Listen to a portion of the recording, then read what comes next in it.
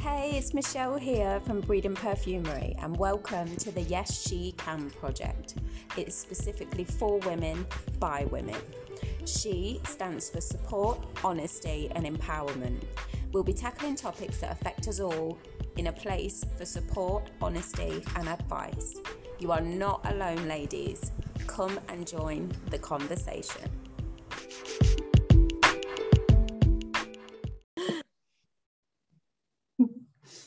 Hello everybody and welcome back to another episode of the Yes She Can project. I'm so happy to say that I'm joined by the gorgeous Olga. Hello Olga. Hello from me and my Christmas tree that's just next to me. I should have actually put the lights on, but I don't know if it might glare. Hello. that was a wonderful rhyme. Hello from me, my Christmas tree that's next to me. Christmas tree, ABC. It's something Hello. Andrula would rap about, isn't it? Oh yes, she would. She would totally rap about that. It's so And she nice would to hold be baby chlamydia. Baby chlamydia. Her legs currently come off. I'm just letting you know, but I need to actually sew it back on. Okay.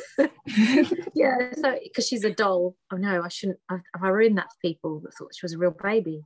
Oh, I'm sure they'll be bitterly disappointed. She's so lifelike. Yeah, especially and very orange as well. Oh yeah, the baby's orange as well because she's that's one of her specialities, fake tan range for babies. You know, she's 100% organic. Put it on a baby, fake tan. Because nobody wants a baby what's pale. I mean, you know, it's embarrassing. Not everyone is beautiful, but everyone can be orange. Oh yeah, man, that's right. You're like a diehard Abdullah fan. I am. It's true. Make the best of it. Make the best of it. She's actually based on someone I grew up with, actually, but naming no names. You see that? I bet that's bound to be difficult, actually, Olga. So for anybody who doesn't know, you are a wonderful comedian, and bless you, and you actually have your own show at the Edinburgh Fringe, but also you're doing like a tour, aren't you? A tour of the country with your show. Yeah. And if you could just tell us a little bit about what it's about and the inspiration behind it. So, COVID permitting, fingers crossed. Yes, it's all about growing up in my mum's hairdressing salon in the 1980s. True story. And all the weird and wonderful characters that would come in and out of there. I mean, and the hairdressers wasn't just a hairdressers, you know, back in the day, it was like a restaurant, a doctor's, it was like a place for old people to pass the day, it was a nursery. I mean, it was completely nuts. We had everyone from all walks of life there. And all of the characters that I play currently are actually, you know, they were given birth to in that little hairdressing salon in Hornsey. And I was the Saturday girl from age 11 and would help my mum there. We'd have my brother and sister in the back because they were younger. Yeah. It was crazy. It was so crazy. My mum, I don't know how she did it. My dad was at work, and so she had us with her at work. Oh my God. And then on Saturdays, I would just go in and be the Saturday girl and just absorb. Yeah. So that's what it's about. Comedy, so there's lots of play for it. So it's almost like it, more than a hairdresser's, it was like a hub of the community almost. Absolutely. You don't have that with hairdressers these days. No. You know, I think coffee shops tried to replace that, you know, like the new pub. But back then, well, my mum's hairdressers was anyway, it was literally a one-stop shop. People would just sometimes come to the salon just to say hi to people and have a coffee and food. There was always like a little trolley, like we called it the meze bar, and there'd be like halloumi and bitter and olives, and my mum bring food from the night before. She had a kitchen in the back. She'd sometimes make fresh stuff in between. It was nuts. It wasn't a cup of tea and biscuit, love. It was a cup of tea and a chunk of bread, love, with some Greek meat, some lunta. It was just nuts. But oh wow, that's amazing. I love that over the top bonkersness, and I hope that when people watch stuff that I do, that they'll get that feeling of that warmth, because you know what, we all want to feel that lovely warmth, don't we? We all want to feel we belong somewhere, don't we? Yeah, I think that's one of the main things for us as humans, isn't it? To feel accepted, to feel wanted, to feel needed and part of something, isn't it? Absolutely. So absolutely. So you say that your a lot of your characters are they loosely based on people, or are they completely based on people? Some are loosely, some are like hardcore character profile, CSI. I researched this. Some of them are loose and some of them are like some of those characters. You'll have to watch the show. Yes, I want the characters in the show. Yeah, they are real mad, loud, eccentric. Do you know what? You know what I love about that? I just love that we are all eccentric. Even if you think you're quite a straight person, you are crazy. Some of the stuff you do behind closed doors, you'd be arrested. Do you know what I mean? We all have these weird things. Like, I can't leave knives out at night in case an axe murderer breaks in. You know? Mm-hmm. I just don't leave knives out. Maybe it was from watching Luther. I'll leave a teaspoon out. I mean, if someone wanted to kill me, they could kill me with a teaspoon. Or they could make themselves a cup of tea before. They make themselves a cup of tea and they can kill me with the teaspoon. But that's what I mean. All of us are a little bit eccentric, a little bit odd, and that's what I love. Mm-hmm. And we all belong because we all are a little bit eccentric. Yeah. And we just need to be kind and allow that in ourselves and in each other, you know? Yeah, it's about embracing it, isn't it? And I think that's why your comedy is so poignant, because, like, say for example, that I found your account during lockdown and you really brought joy to so many people. So lovely, thank you. And I just wonder whether you know kind of what an effect you had on people over that time. You kind of gave them an escape, and I think that's incredible. That's really funny, because for me, I guess that was also a joy for me to be able to do that. And I think for people that were online, it was such a blessing because we had somewhere to go as well. Mm-hmm. And that's really lovely to hear. I think you don't always see that about yourself, because we're not very good at taking praise, which is what we were saying about earlier, you know, before we started talking about imposter syndrome, talking about believing in ourselves. We're not very good at going, thank you. And it feels awkward, doesn't it?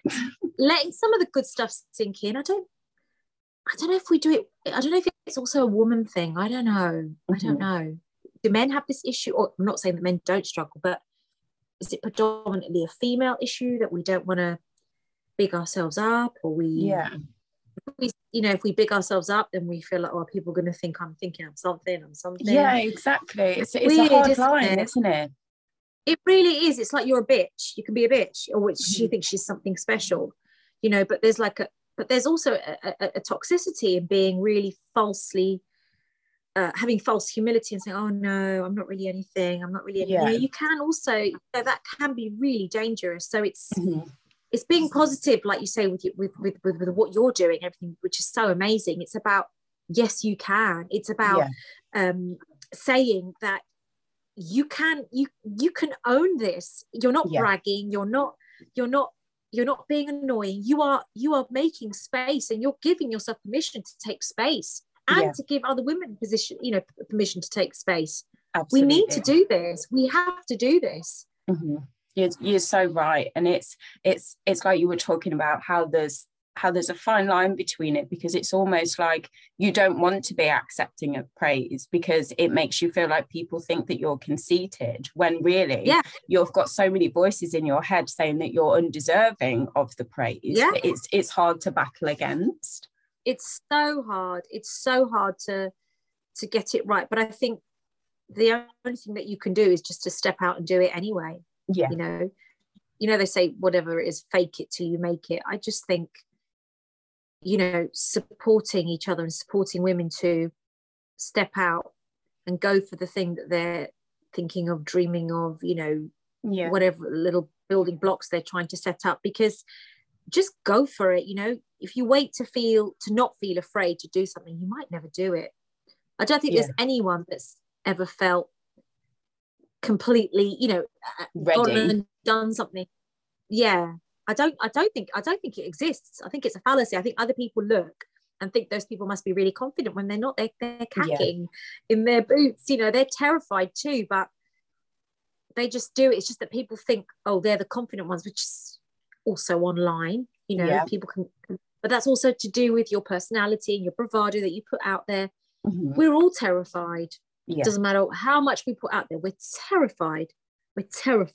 but we do it, you know. Yeah, and a lot of people would think the same as well, like we were discussing before. Like you, for example, Olga, you appear so confident. You're like, you have so many different characters that you play. You're like confident in presenting your comedy to the world, essentially. But you have your own struggles too, don't you? It's like the person behind the characters isn't as absolutely. I mean, I was badly bullied at school, but I was bullied throughout my childhood. So my parents came to the UK, then I was born, but I didn't speak any English when I went to school.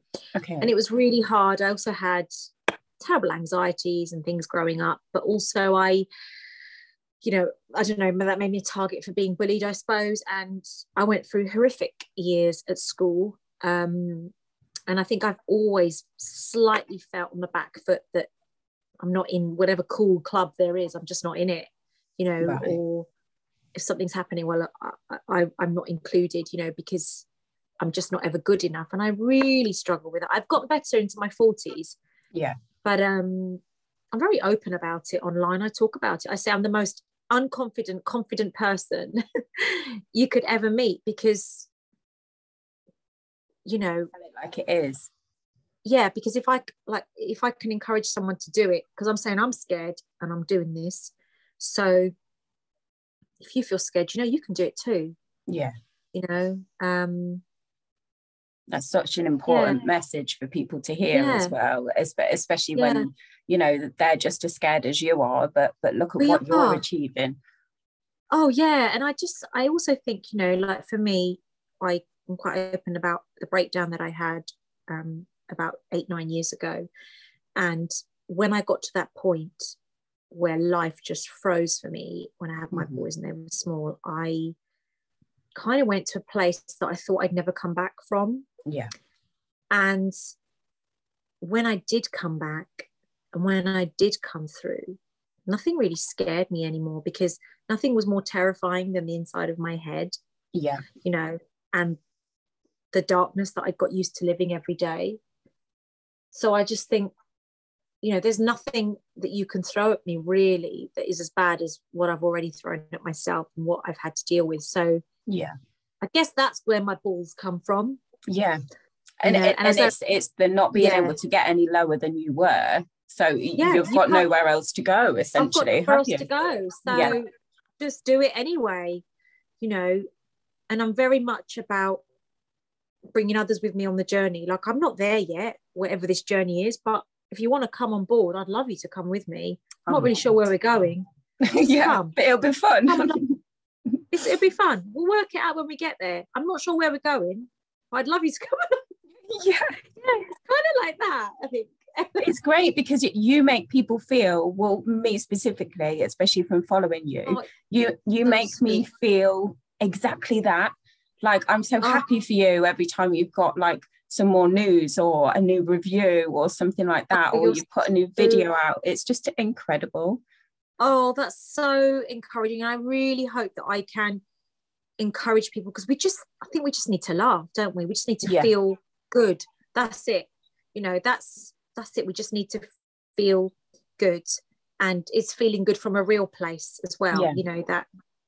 So yeah, it's a privilege to be able to. I don't want to sound like an insta twat.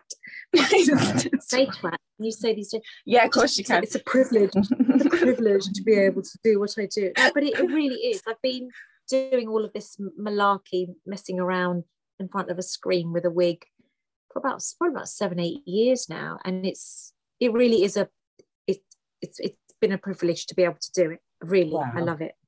So going back to what you were saying, Olga, when you were at your lowest, for anybody listening who feels exactly the same right now, what was it that helped you? It was several things.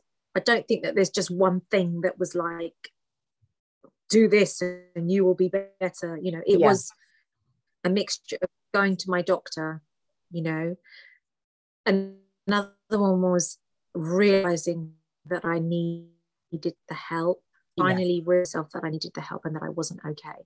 The love of my husband, my faith as well. I've got a really strong faith in God, and that as well sustained me. So it was multiple things, but it was also beginning to talk and counselling. you know. So it was all of these things, but it wasn't like that and then I was better. It was layer. The first step though was going to the doctor to talk, and I had a really understanding who just knew that I wasn't well, but because it wasn't anything I could see, I didn't have a cut or I didn't have a rash, you know, it took me a long time to understand how ill I really was, you know, but the doctor was great and could see that. And that's the hardest thing when you struggle with mental health, that there's nothing that you can see physically, you know. But just to be aware that if you are struggling, you know, sometimes we get so good at carrying on that we don't realize how big our struggle is, and we feel like if we did go and get help, we drown, because that's really admitting how bad it is. But actually that is the road to freedom. So saying to yourself, oh my gosh, I'm really ill, that is incredible to get to that point. And I remember coming out of the doctor and thinking, right, this is the first day of my life. Just feeling like, okay, this is a new day. I really felt different, you know. And from then I've walked that way. It's not been easy. There's been little blips along the way, but it's about recognizing, you know what, now is the time kind of thing. It's about just taking that first step, isn't it? And then everything else will follow. And it's about, absolutely. I don't know if you feel the same as a mum as well. It's very, very difficult to admit when you're having a hard time, because you essentially are the head of the family, you carry everything on your shoulders. It's very hard to say I can't do it when you see all these women that seem to have everything perfectly. And this is the thing about what you said as well, like when mine were tiny, and I think you've got kids around about the same age. When mine were tiny, there wasn't online world, there wasn't, so I couldn't really see as well. So, and I think I've said it before, I feel like that was a blessing in a way, because if I'd have seen how well everyone else was doing, it would have finished me off. It was quite a blessing that I couldn't go online and see how well everyone else was doing. But this is the other thing though, other people also talk about how unwell they are and how badly they're doing, and I think that's good, but I think there's a real space for a time when you don't need to be online and you can just experience things for yourself and get help outside, because sometimes everyone's story is valid, but you can feel like you're lost, that you don't speak out how you're struggling because you get desensitized to other people's struggles online, and then your own begins to diminish because you think, oh, but actually there's a real importance in getting help for yourself offline. Online is brilliant, don't get me wrong, I'm not knocking online. The online world is an incredible resource. So much help out there for women with PND, birth trauma, but there also comes a point where you just need to go and get help for yourself in the real world, in, you know, IRL. Absolutely, yeah. Because as much support as you can get online, they're not the people that need to be helping you kind of take that first step. But as comforting as it can feel, it can also be negative, in a sense of you can maybe see things in somebody else that you think, oh my God, do I feel that way? And then it can actually make you feel worse too. Absolutely. But you know, whether you feel depressed or not depressed, you know, there are times when I just can't cope with being online for myself, and I have to just step away or mute it for a bit, because we weren't really made to be attached to a phone, if you think about it. It's just that this is how we all work now. We weren't created. We didn't come out of, you know, within an umbilical cord and a phone coming out of our bum. Attached to a USB. Attached to a USB, you know, like we genuinely weren't. But yet, you know, I see my kids, you know, they'll give them their dinner and they'll be like, sit with their phone. I'm like, put your phone away. They've got their phone out, like, well, I put the phone away. Like, they don't need to have it like wherever they go, you know. And I get it, but I'm not one of these no phones. I get it. I use my phone a lot as well, but as long as we're all understanding here, that is not normal. Not normal. And as long as we have lives outside of the phone. Yeah, and the more we recognise that, the more healthier we can be when we use our phones. Do you know what I mean? Absolutely. I know, obviously, from following you, Olga, that family is the fundamentally most important thing in your entire life. I've seen, I mean, I was watching through videos of a family wedding and seeing you emotional. Honestly, you could feel the love in the video. How difficult has it been, would you say, for you, juggling your career and what you do and family life? I think in the beginning, my family didn't quite understand what it was that I did. And they were a little bit like, why are you online talking about this, talking about that? What, you know, and a lot of the older generation didn't really like it or understand it. But as time's gone on, they're quite proud of me and the things that I do. And I explain to my mum what I do. So you make a video on the television? No, Mum, it's online. Online where? So I try to explain that to her. But as for juggling family life, as in shopping, cooking, boys, lifts, football runs, I've only just this last year gone full-time with the comedy. Before that, I was a teacher. So I was kind of making my bread. I worked for many years as a teacher. I'm actually a performing arts lecturer.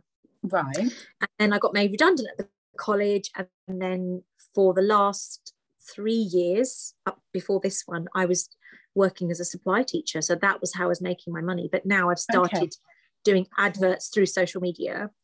It's given me the opportunity and the time to, you know, be at home and create more content and what have you. But anything that I've ever done has always been around the children. When I was supply teaching, I would then, you know, kids would go to bed and then I would work in the evenings or, you know, so it's always been around the children, you know, it's always been, you know, but when they were small, I didn't do anything because I still had that breakdown. I was just at home like a shell, you know, but it was as they got older and I began to recover. And that's when I started to reconnect with comedy. Wow. So, yeah.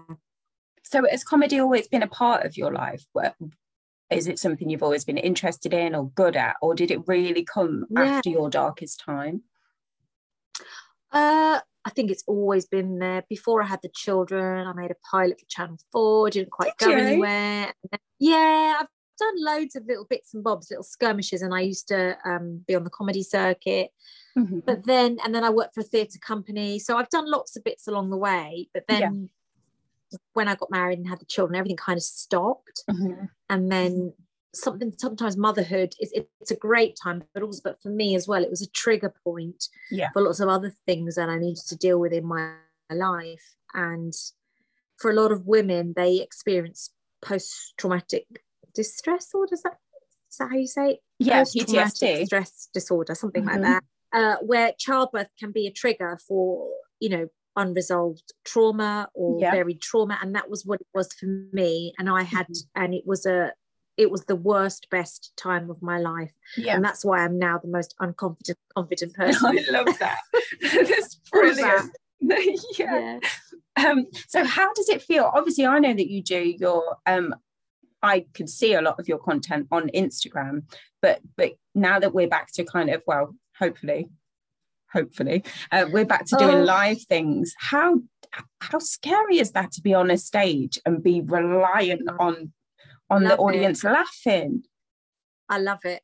I love it. I do prefer it to being online, if I'm really honest, because that's my heart. I just love being on the stage. So I've got some live events coming up next month in January, February, and I'm like, please, COVID, don't be kind to Olga. COVID, come on. Everyone is like, you know, you can see it in the shops today. People are starting panicking. Like, I'm wearing a mask. Other people aren't wearing masks. I'm like, didn't Boris say we had to wear a mask? Because, you know, I'm getting so confused about the mask situation, but I'm just wearing it anyway. Yeah.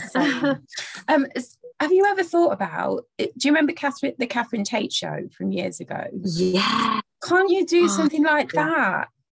Like sketches? I'd love to. I'd love to. I kind of Edinburgh Fringe in the hope that it might open a little door. It hasn't just yet, but I would love that to come about. Yeah, I think that's what that needs to be on your dream board for 2022. That is my dream board. I mean, I've always loved doing that, you know, and it's quite a retro thing. We don't really have that kind of sketch comedy, but they are saying that there is going to be a kind of resurgence and people are returning to the old-fashioned type of sketch show. But I would absolutely love that. Love that. Well, I think we should ask the universe and we should make it happen. Definitely. Yes. On the flip side of things, obviously we've talked about the fact that you can engage with your audience like online and things like that, and it's easy nowadays. I know that you've experienced a lot of negativity that way. How have you managed to cope with that? Well, I guess that was more so, I don't know, maybe that was more so kind of in the beginning for me. I think it was because people just didn't know what to make of me, because I did have a lot of bounce, you know, and it was a bit, I don't know, maybe it was overwhelming. I had people saying, you know, who does she think she is? People writing about me like she needs to give it a rest, as if anyone's going to take her seriously. It's an embarrassment, you know. And at the time, I wasn't as strong. And I was like, oh my gosh, they've said, you know, I'm jumping around in wigs all day. Now I'm thinking, this is fantastic. I'm jumping around in wigs all day.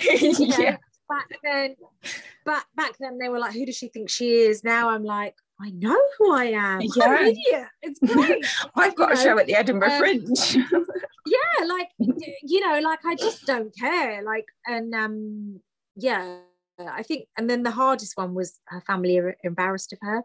But then I asked them all individually and they said, we're proud of you because you're different to other mummies. You're different, mummy. We love, you know, and I just thought, but yeah, I did. I'd had a lot of backlash as well from the Cypriot community. People who thought I was who didn't understand the comedy, who thought I was making fun of Greeks. And I was like, actually, I'm making fun of myself. You know? Exactly.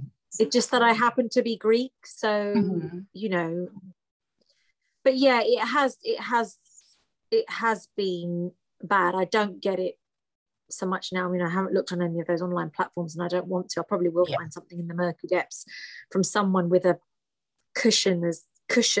diamond cushion as their kind of profile picture, writing about it or something, or a picture of their cat or a dog, you know. Well, let them because you know, if that's really how they get there.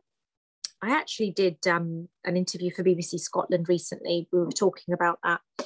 And a lot of these people that are trolling are just normal people. Some of them are actually lovely people who do it as a way to unwind and just feel good at the end of the day. And it's quite worrying because sometimes you I know, like there's stories that have come out, you know, some of them are nurses, some of them are doctors. They're just people, they're just everyday people. Okay, some of them are, you know, trolls, and you would imagine a troll to be with one leg, you know, but they're not, they're just everyday people. And so what is it that makes someone flip between one and the other? And you know, there's a real movement now. I'm part of the kindness social media kindness day project by a wonderful lady called Maya. I can send that to you for the show notes actually, and it's all about promoting being actively kind online, not just talking about be kind, but actively being militant about kindness. And the more we talk about it, the less space there is for hate to grow. But it's also understanding that people that are trolls are really, you know, there is an unhappiness there, a real unhappiness. And when you can understand that's why they do it, because they don't know you, it does actually help. But I know for some people it is horrific. It's really horrific, horrific. But with you saying, like, obviously you and I have experienced similar things, the PTSD, the postnatal depression, the being bullied at school. But I can't imagine, though, can you, being horrible to somebody because I'm hurting inside? I just don't, as much as I get the psychology, I just don't understand that. I couldn't do that. But do you know what? I have started to understand, only because for a long time I had this real hatred towards people that did the bullying, and a real kind of, who do they think they are? They're going to get their comeuppance. And I was like, I'm not going to take that poison. I'm not going to take that bitterness. You know, what you're saying is toxic and wrong, but I'm not going to take that bitterness and let it choke me. I'm not taking your bitterness and let it choke me. I don't understand that people can be that way, but they are. But I'm not going to let that you know, But upset me. But I know what you're saying. I know. I genuinely think I've been through hurt, but I wouldn't then go and hurt someone else with that. But then if you think about it, you and I, we have battered our own self at times, you know, where we have put our own self down. Maybe for them, they don't do that, and that's how they feel better, you know. I'm not saying I feel sorry for these people. I'm not saying, I don't really know what I'm trying to say. I'm just saying by having a little bit more empathy, understanding, it's helped me to understand it as a wider issue as to why people do this. You know, and the more we could open the lid on it, and the less, well, it's a disgusting troll with an eye patch and a wooden leg that lives under a bridge, and it's an elusive, the more to understand that it could be your brother, your sister, your neighbor, you know, it. And for a lot of these people, they've got pseudonyms, and they are people that are online that might be following you. Other big, you know, we know in the past that sometimes it could be a bigger account, and people have different pseudonyms, and they bring others down. They're doing it because they're unhappy. They're doing it because it's fulfilling a loneliness and a hole, and it's quite sad for them. You know, I think it's really sad for them. Yeah, especially if they've got. It's hard, isn't it? Because you don't, like you say, you don't want to feel sorry for them, but then it's like you look at them and you think to yourself, right, okay, so what help do you need? Because that's not a normal thing to do, to be, you know, putting hate on somebody else. But we don't talk enough about that. We kind of polarize trolls in the sense that we give them a stereotype by making them very you know, but actually, you know, they're everyday people that need help. Yeah. And it's that general openness and understanding and getting the discussion going that will start to let the situation breathe. Yeah. And hopefully go away over time. I think it will. The more we can talk like this. And I think the more that we teach, you know, our kids as well, because we want them growing up in a generation. Our kids. Yeah. Absolutely. You know, like for you and I being bullied at school, we came home, zip, that was it. We put the telly on. That was done. But for a lot of kids now, they come home, you know, and there's no escaping it, is there? It continues, you know. And I know that obviously being an ambassador for Kidscape, some of the number of children calling Childline because of online abuse has risen dramatically in the last 5 years. I guess more kids are having phones. Yeah. And bullying hasn't gone away, it's just moved onto the online platform. Yeah. And I think that's what's making it even more toxic for our children, because there is no escaping. When you and I came home, like you say, that was it, shut the door. We couldn't be reached or hurt. But even see, I knew I wasn't popular at school. I knew, you know, the cool girls or whatever, they went out, they did things. Now with Snapchat, you know, 100%, they're all sitting in McDonald's, whatever, then they walk to Claire's or wherever. You know where they've gone. You know what they're doing. You know, hey, I'm not in that picture, you know. Whereas back then, they probably all went to, what was it back in the day, Wimpy and Woolworths, okay? And they probably all went to Wimpy and Woolworths, 100%. Bay trading. Oh yeah.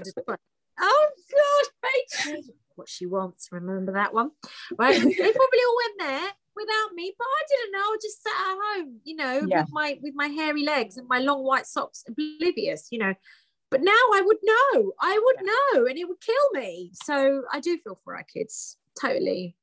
Yeah, I think what you're doing with Kidscape is amazing. So congratulations to you. Oh no, thank you. I'll send you the links to the Social Media Kindness Project and also to Kidscape, because that'll be great for people if they want to look them up after. Yeah, I'll pop it in the description as well. So Olga, if you could land your dream role, what would it be? What we just talked about, having my own, like the Catherine show, but it'd be the Olga Thompson gaff or something. Yeah, something like that would be really nice. And just to create sketches and have guest appearances. I don't quite know yet if it's based around the Edinburgh Fringe show or if it's something a bit more independent. That's why I'm kind of running the sketch show next year and see what will come of that, keeping the online stuff going, and then hopefully the two will meet in the middle. TV is a much slower medium than online, so I'm hoping that slowly it will start to kind of catch up, and that there'll be a happy storm. Oh, I'm so excited to see what happens next for you, honestly. I can't wait. You. No, I'm really feeling for all of us as well with COVID and everything. We just know, we don't know, but we know we all got through it together, and we'll do again whatever we need to do next year.